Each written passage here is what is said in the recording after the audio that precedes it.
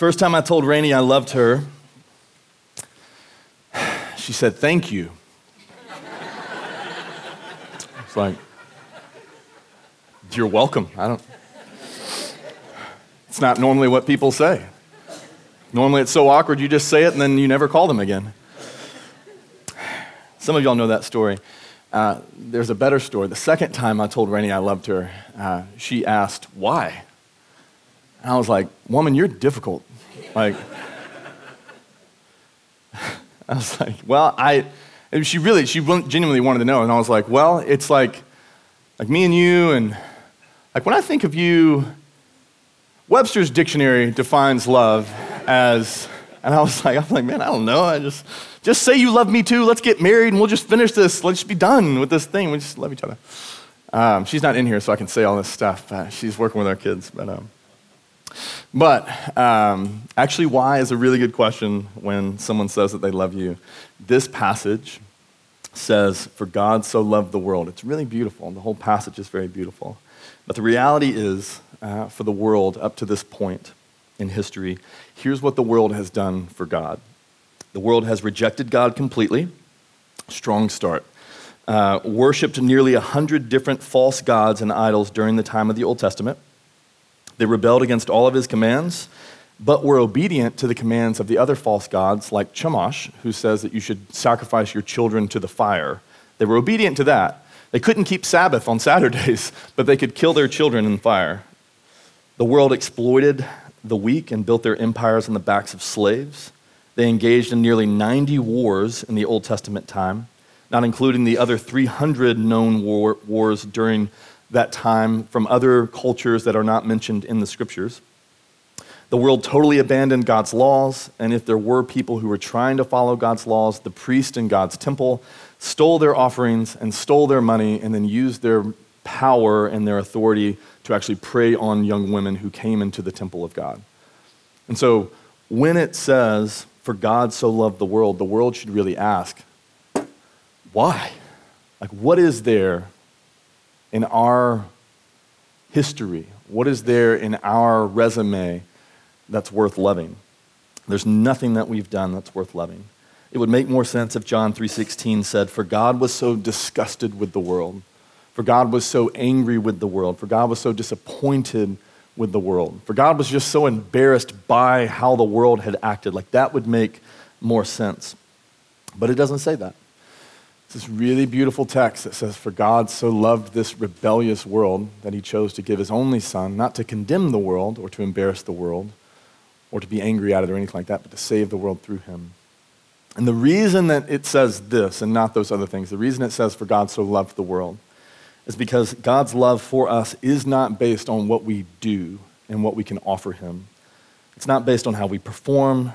His love for us is not based on how we behave. His love for us is based on something completely different than anything that we normally base our love on.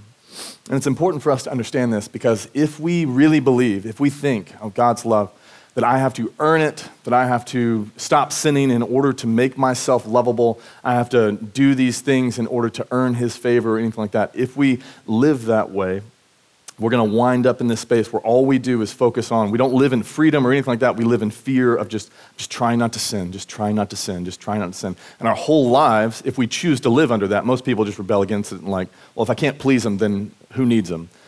But if we choose to live under that and we go, well, I'm trying not to do this, trying not to do that, then we wind up living a life that is constantly doing the checks and balances of our own day and looking at our lives going, well, if I do bad, something bad's going to happen. If I do good, maybe he'll like me a little bit. And we wind up in this space where we're kind of in this relationship with God where it's like, I'm nervous to be around you because I'm not totally sure how you feel about me. Brennan Manning, who, if you've never read Brennan Manning makes me love Jesus and makes me feel loved by God. All of his books do that. You should read one of them, if not all of them.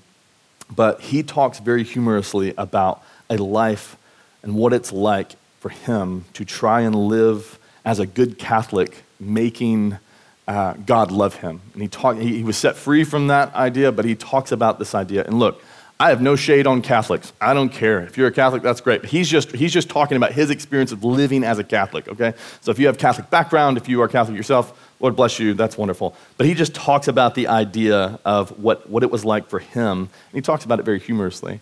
But what it was like for him trying to earn God's favor in the tradition that he grew up in. It's a long quote, but follow me. This is what he says. Here's a routine situation for every Catholic of my generation and what they had to deal with. For example, you're at a baseball game at Yankee Stadium on Friday night in June 1950. Catholics are forbidden to eat meat under penalty of a mortal sin, but you want a hot dog. Now, just considering eating meat on Friday is a pardonable sin. Wanting to is another. You've not moved from your seat and you've already sinned twice. What if you actually ate one? Well, if you actually ate one, aside from the risk of choking on the forbidden food and getting punished by God right on the spot, have you committed a mortal sin or a pardonable sin? Well, if you think it's a mortal sin, it may be mortal. If you think it's a pardonable sin, it still may be mortal. After much thought, you decide it's pardonable. So you call the hot dog vendor over, you take the money out of your pocket, and you buy a hot dog. This is clearly an act of free will. You figure you can go to confess your sin to the priest on Saturday night. But wait, does a pardonable sin become mortal when you commit it deliberately? That's a chance you take. What if you've forgotten it's Friday? Well, in that case, eating a hot dog may not be a sin, but forgetting it's Friday is a sin. What if you remember it's Friday halfway through the hot dog? Is it a pardonable sin to finish the hot dog? If you throw it away, is wasting food a sin? Within 5 minutes, you've committed enough sins to land you in purgatory for 1,000,000 years. The simplest thing to do is to not take any chances and just stay away from Yankee Stadium on Fridays. Being a Catholic in those days meant a lifelong struggle to avoid sin, and while you didn't want to go to hell, you didn't want to rot in purgatory either, so you played it safe. Think about every thought, word, action, desire, and omission, and assume that everything you want to do is a sin. Now, he's telling it jokingly, and I really wanted you guys to laugh more at that, but that's okay. Just being honest. But to me, if you're confused and it felt like you were doing calculus while you're reading that, I think that like all the dude wanted to eat was a hot dog at a baseball game. And it feels like, man, he's counting and doing the checks and balances and all those different things. And to me, Catholic or not, Protestant or not, if we think that we have to earn God's favor, that is what life will be like for us. If we choose to live under that.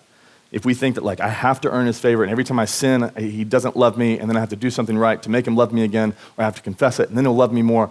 If you choose to live like that, that is what life will be like. And I think the reason most people go like, hey, never mind. Like I can't, it's just too much. Honestly, I don't like doing math while I'm eating a hot dog. And so I would just choose rather not to do some of those things. I think this idea and believing that God only loves us when we do good, or thinking that our behavior somehow affects his love for us, what it leads to is people rejecting God. It's the reason why 1.2 million youth leave the church every year when they graduate high school. They leave the faith that they were brought up in.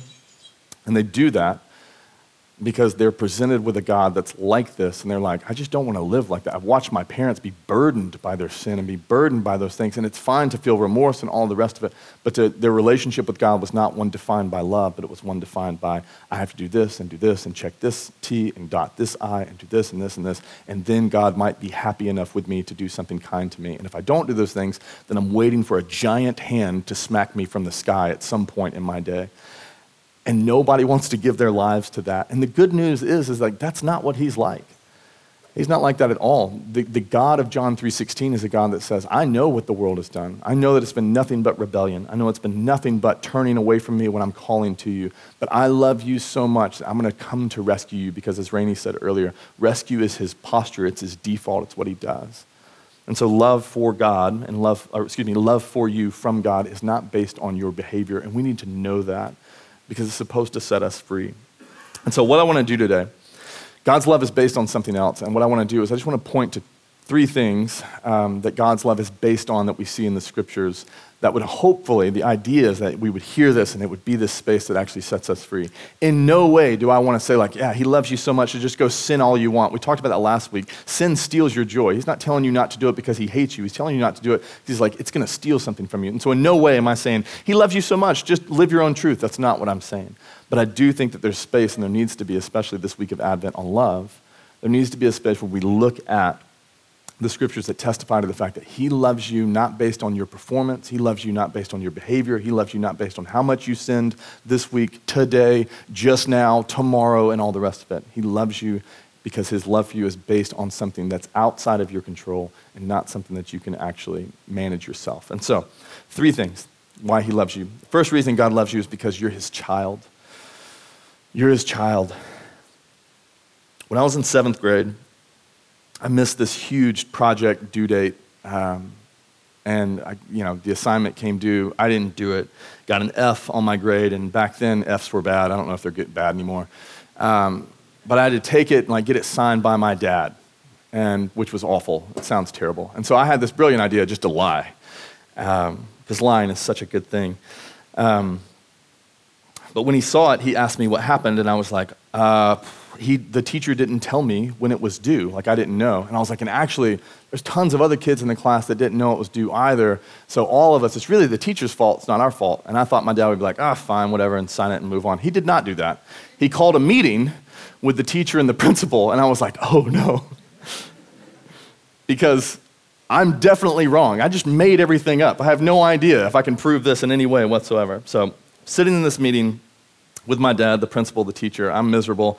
The teacher brings the syllabus that he hands out at the beginning of the year that says, this thing is due on this day, which I received, and I should have known that. Then he brings his grade book just to dig a little deeper, and it's like everybody else turned it in on time. And I was like, there's 2 lies done. And so right there, in the middle of the meeting, it became clear to everyone, and especially my dad, that I'd been lying and that I deserved punishment. However, the only thing I had going for me is that the teacher had called me a cheater and a liar and had spoken harshly to me and made me cry. That's the only thing I had going for me. And to my dad, you didn't call his son names, and you definitely didn't make his son cry. And so right when the teacher decided, everybody found out that I was lying, all the eyes kind of shifted to my dad to see what his response would be. And he stood up, looked my teacher in the face, and said, literally, I bet you think you're a big man making a 12-year-old boy cry. Why don't we step outside and I'll show you how I make a grown man cry. And the principal stood up and was like, hey, wait, Coleton, you just take another day, do your assignment. Teacher, go back before you get your butt kicked, go back to the class. We got to call somebody. Mr. Segars, why don't you have a great day? You'll be fine. You'll be fine. It's good. It's good. And that was that. That was that. And so the teacher, scuttles off.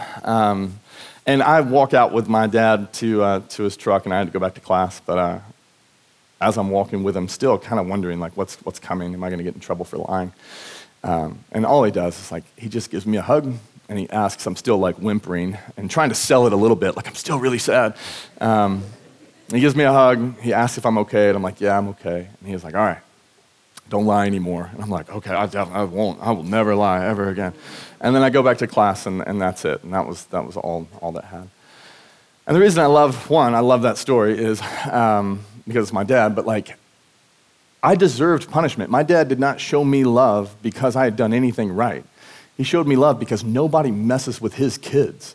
Nobody says mean things and makes his kid cry. That's the only reason. The only reason I was shown love in that moment is simply because that I just happened to be the son of this man who is my father. And I think we need to see the Lord like that that's his posture towards us, that's how he sees us. It's not that he's kind to us and acts in kindness and sending his son because, they deserve it. They don't deserve it. But nobody messes with my kids. And my kids are hurting, and they're struggling, and they're stuck, and they're in a space that they just cannot seem to escape. And so I'm going to act in love towards them because they're mine.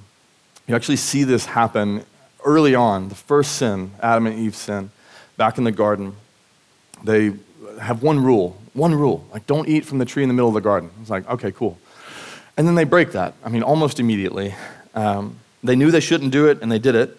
In response to that, then they hide from God, and then when God confronts them on their sin, Adam and Eve choose to blame one another and then blame the serpent. Well, it's the serpent's fault, it's the woman's fault, it's always the woman's fault.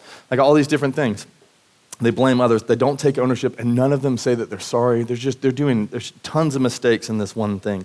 And the first thing that God does, it says it in Genesis 3:14-15, this is the first thing that God does based on all of their wrong behavior. So the Lord said to the serpent, doesn't talk to them, says to the serpent, because you have done this. And the serpent had to be like, because I did this? I didn't do jack, they did everything. They did it all. He goes, but because you have done this, cursed are you above all livestock and all the wild animals. You will crawl on your belly and you will eat dust all the days of your life. I will put enmity between you and the woman, between your offspring and hers, and he will crush your head. And it's just like, it sounds like a father, like if a bully picks on my kid, I want to crush that kid's head like a grape. Like I can't beat up 1-year-olds and 2-year-olds. I couldn't, I just can't do that. This is recorded, so I got to be very careful. But like you can't do that. But when somebody picks on your kid, you're like, I need to go find out where they live, And it feels like that. Like you have to imagine the serpent looking at God and going like, they broke your one rule, then they hid from you, then they blamed other people, and then they lied to you, and then they never said they're sorry. Like, why are you mad at me? And he's like, I'm mad at you because you messed with my kids. Like, that's it. You lied to them, you deceived them. Sin is something that they chose, but you led them into this space. You messed with them, and nobody messes with my kids. And so he says, you are cursed, and one day I'm going to crush your head.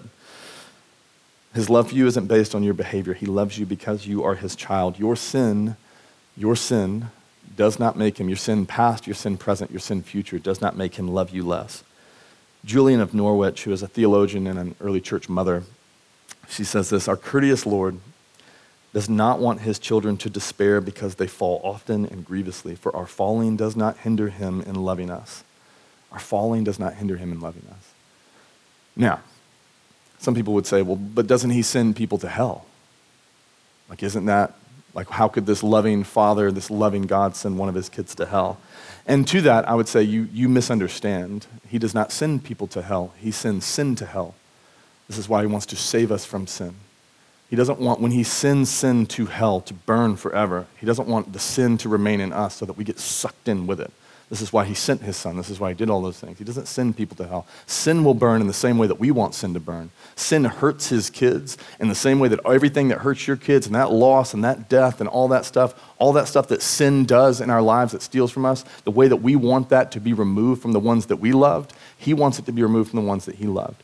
And so he says, like, I'm going to destroy sin, Satan, and death. I'm going to do away with those things forever, and they will be eternally separated from me and from my kids. But this is why he begs us, please let me take your sin away so that when I toss it in, you're not magnetized and pulled in with it. 1 Timothy 2:4 says God wants all people to be saved from their sin and come to a knowledge of the truth.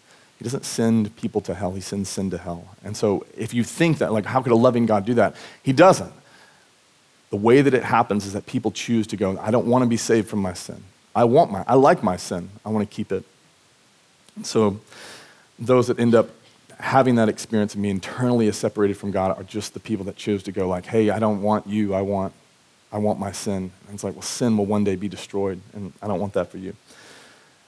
God's love for you and God's love for us is established and firm and unshakable because it's not based on our sin. It's not based on those things. He wants to forgive us of those things. He wants to save us from those things. But it's not based on our behavior. We are sons and daughters. We are forever his creation, and we can't change that. He loves you because you're his. That's the first one. The second, God loves us because we're helpless. They don't sound very good, but announcing that we're helpless is probably a good place to start. But he loves us because we're helpless. The other day we have Bro Day with Teddy. Every Friday is Bro Day. And the other day I was making him, it's not an original name or anything, it's just our name for the day. But I made him chicken nuggets and ketchup. It's his favorite thing. And so I make him his lunch. We're going to watch TV, set it on the couch, and then I go back into the kitchen to make my lunch. And all of a sudden I hear the TV pause, and I'm like, Teddy, you good? And from the other room, he's like, yeah, I'm good. And I'm like, okay. And so I'm gone maybe 2 minutes. And then I come in with my food, and there's ketchup everywhere, y'all. There's ketchup on the couch. There's ketchup on our ottoman. It looks like a murder took place, and ketchup was what they used. I mean, it was everywhere. And I gave him like this much. There's no way that all of that could have like compounded into all the different things. And he's standing there, he's got it on his face, on his hands, on this, and I'm like, what happened, man? Like, what took, and he's crying, and he's like, I'm so sorry, I tried to fix it, and I couldn't, and I was like, and as far as I could tell, he spilled a little, and then went to clean it with his sleeve or something, and then as he turned to do that, he wiped his sleeve on the couch. And then he tumped that over. And then the more he tried to fix it, the more it just smeared everywhere. And it was our whole couch looked and smelled like ketchup. You could just dip your fries in it. Like there's so much ketchup on the thing. And again, he's crying. He's like, I'm so sorry. I was trying to fix it. And everything I did to try and fix it made it worse. And I was like, dude, it's fine. It's okay. I was like, it's fine. I'll fix it. I can clean it. I'll fix it. Don't worry. And I could have shamed him, and I could have been like, what's wrong with you? You can't clean up your own messes. But the issue is, like, that's not what came up in my heart. Like, what came up in my heart was compassion for this kid that really did his best and just made it so much worse. It's so like, we're going to burn this and get a new one. And that's what came up out of our hearts. We have to know that, like, the Lord looks at us and he sees us going like, look at them trying to make themselves happy in their sin. Look at them trying to bring themselves joy by chasing down all this stuff. And when it doesn't work and it creates more problems and it creates more conflict, we can sit there and think that, like, I'm just compounding his anger towards us. And he doesn't look at us like that. He looks at us and has this compassion and this love towards us that leads him to ultimately act towards us in love.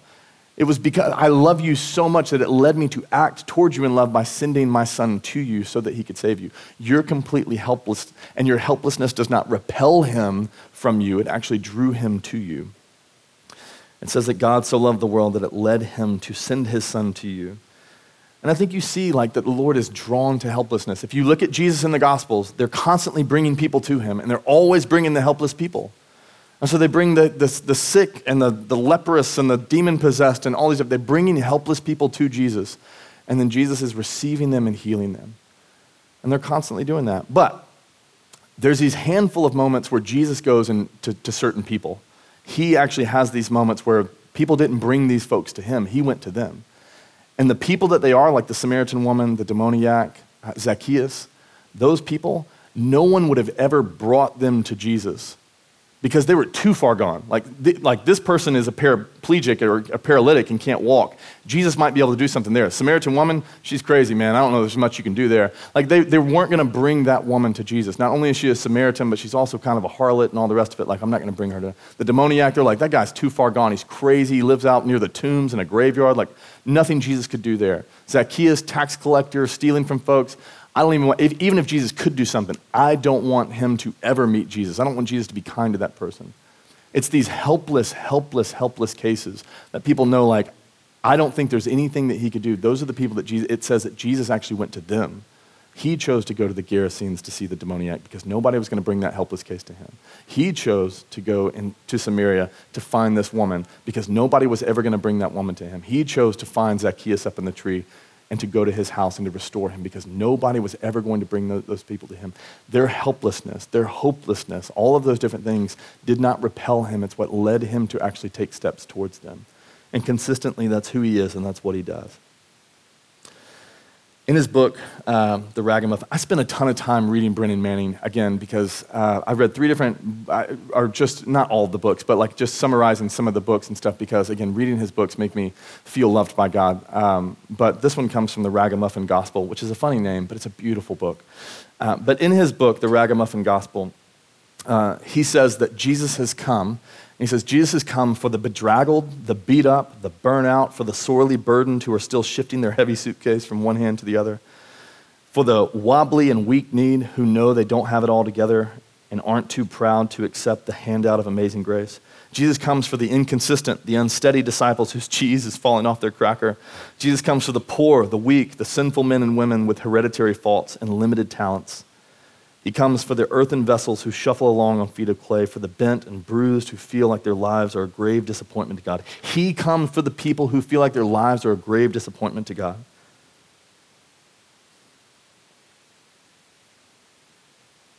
He comes for the smart who know that they're stupid. The honest disciples who admit that they're scallywags. For anyone who has grown weary and discouraged along the way.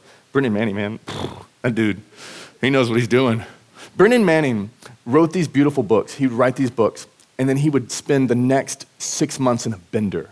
Like, they'd find him in a ditch somewhere, just drunk out of his mind.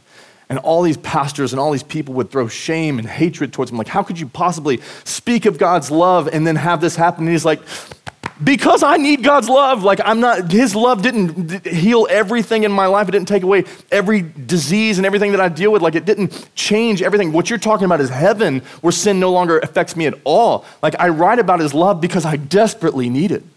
Like it's like, man, there's this space in our lives where we need to remember like, man, for any who have grown discouraged and weary along the way, like who does he come for?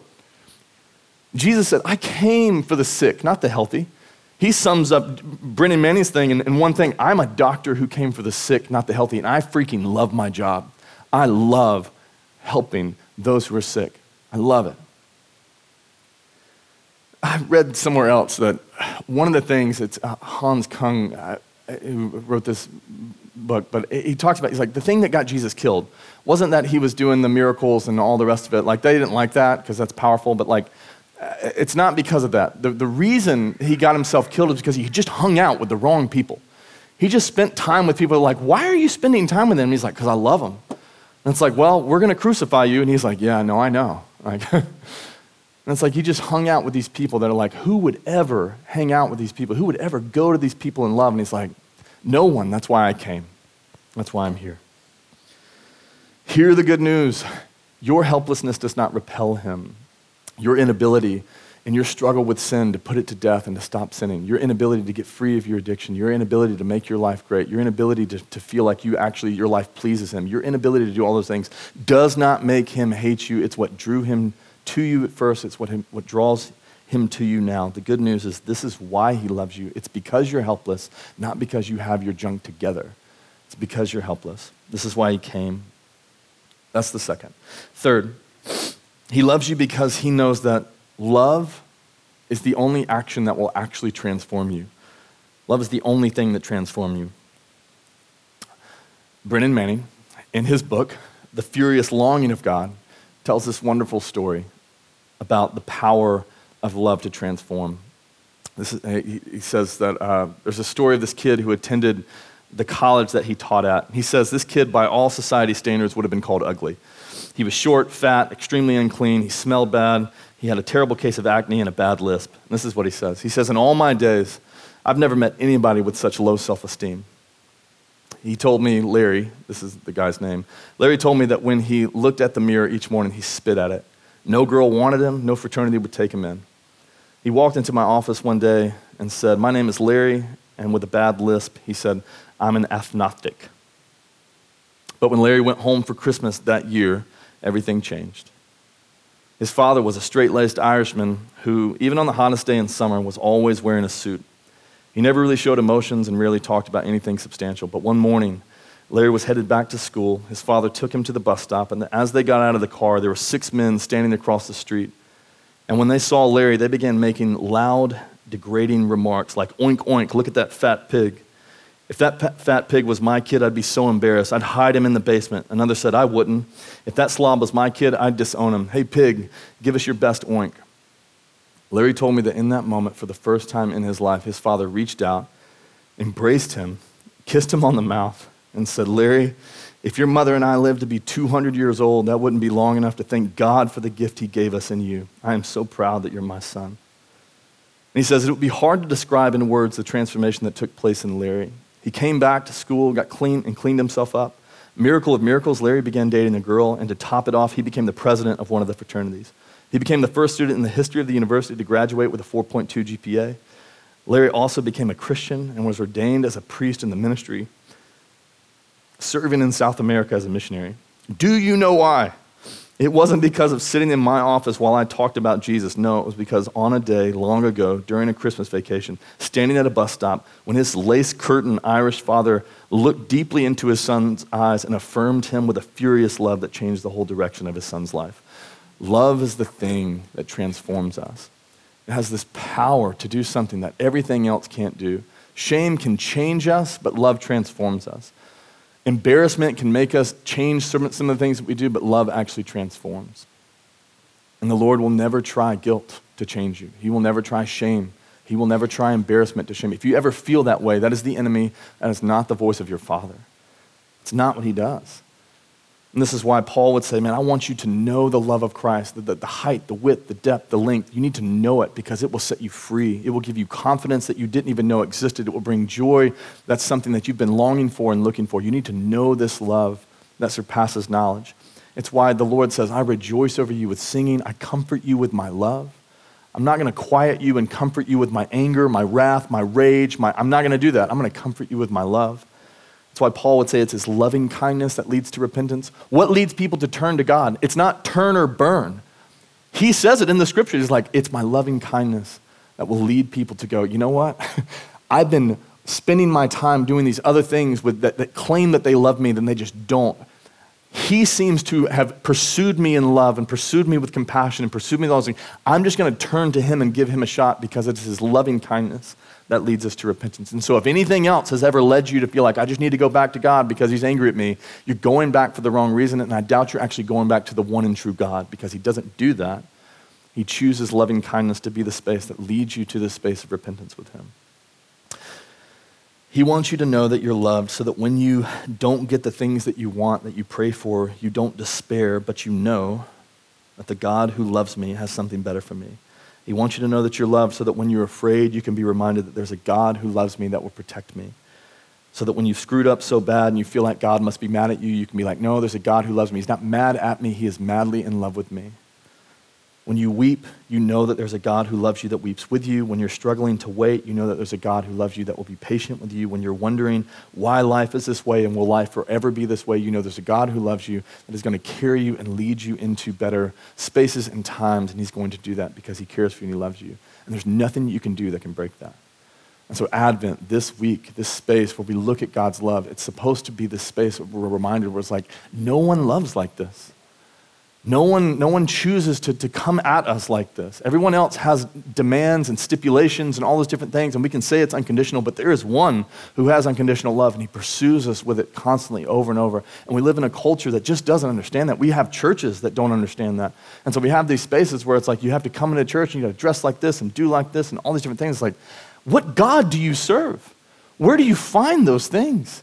And why do we place demands on people that you can't hold on to yourself? You can't carry that weight. And he's like, you don't have to carry that weight. I carried the weight. I did that. I chose to bear the burden of your sin so that your sin no longer separated me from you. And so now I can enter into this space with you where you are receiving my love. And it's this space where it's constantly this flow, this thing that we lost back in the garden, we can restore it. This is what he has for you. We need to live like we're sons and daughters. We need to live like Larry Mullaney from that book where it's like, man, he loves us with a furious love. All right, so a couple of practices to fill ourselves with the love of God, just things that you can do. I hope these work for you. These things have been spaces for me where I feel like it's helped me experience God's love. One, read every Brennan Manning book you can get your hands on. If you don't read, listen to the Audible and do that. But the first is we need to pray that you would understand his love for you. Paul says this, like the only way to understand God's love is to pray for it. He writes this to the Ephesians. He says, I pray that you, being rooted and established in love, may have power. You need power, together with all the Lord's holy people, to grasp how wide and long and high and deep is the love of Christ, and to know this love that surpasses knowledge. You need power to understand those things. And so pray, and just like I told you to pray for joy. Prayer changes things, y'all. Karl Barth says to clasp the hands in prayer is the beginning of an uprising against the disorder of the world. Let's go. Let's do that. Like I can wake up a little early to pray if that's what I can do. Like pray that you would understand his love for you. 2 days ago, I was praying and I'm not bragging, so I pray. I'm a pastor. I'm paid to pray. But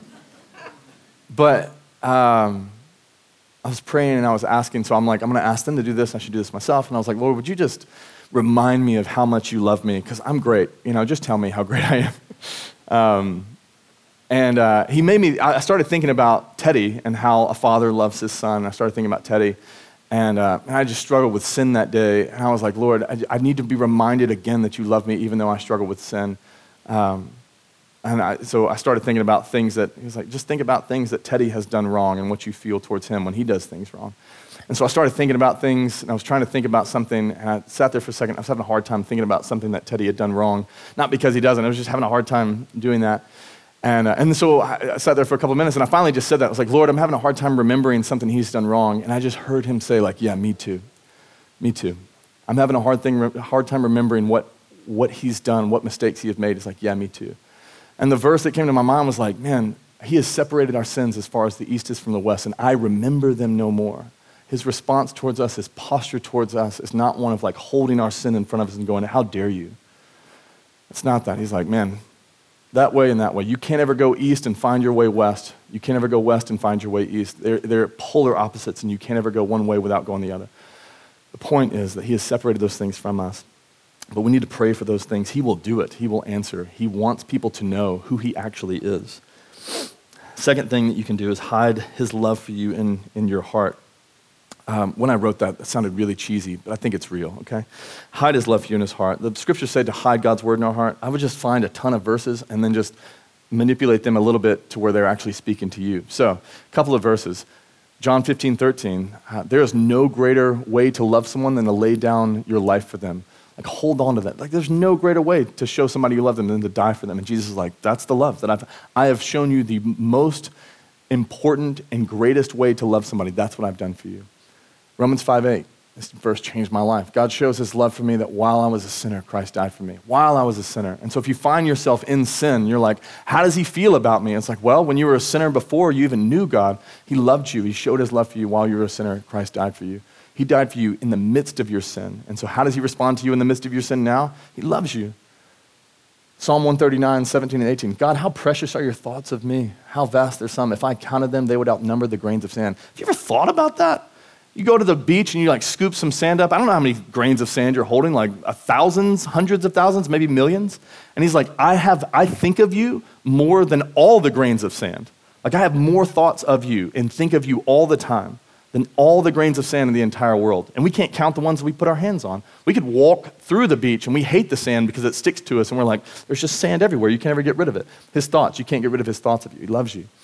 See what great love, 1 John 3:1. See what great love the Father has lavished on me that we should be called a child of God. And that is what I am. I am a child of God.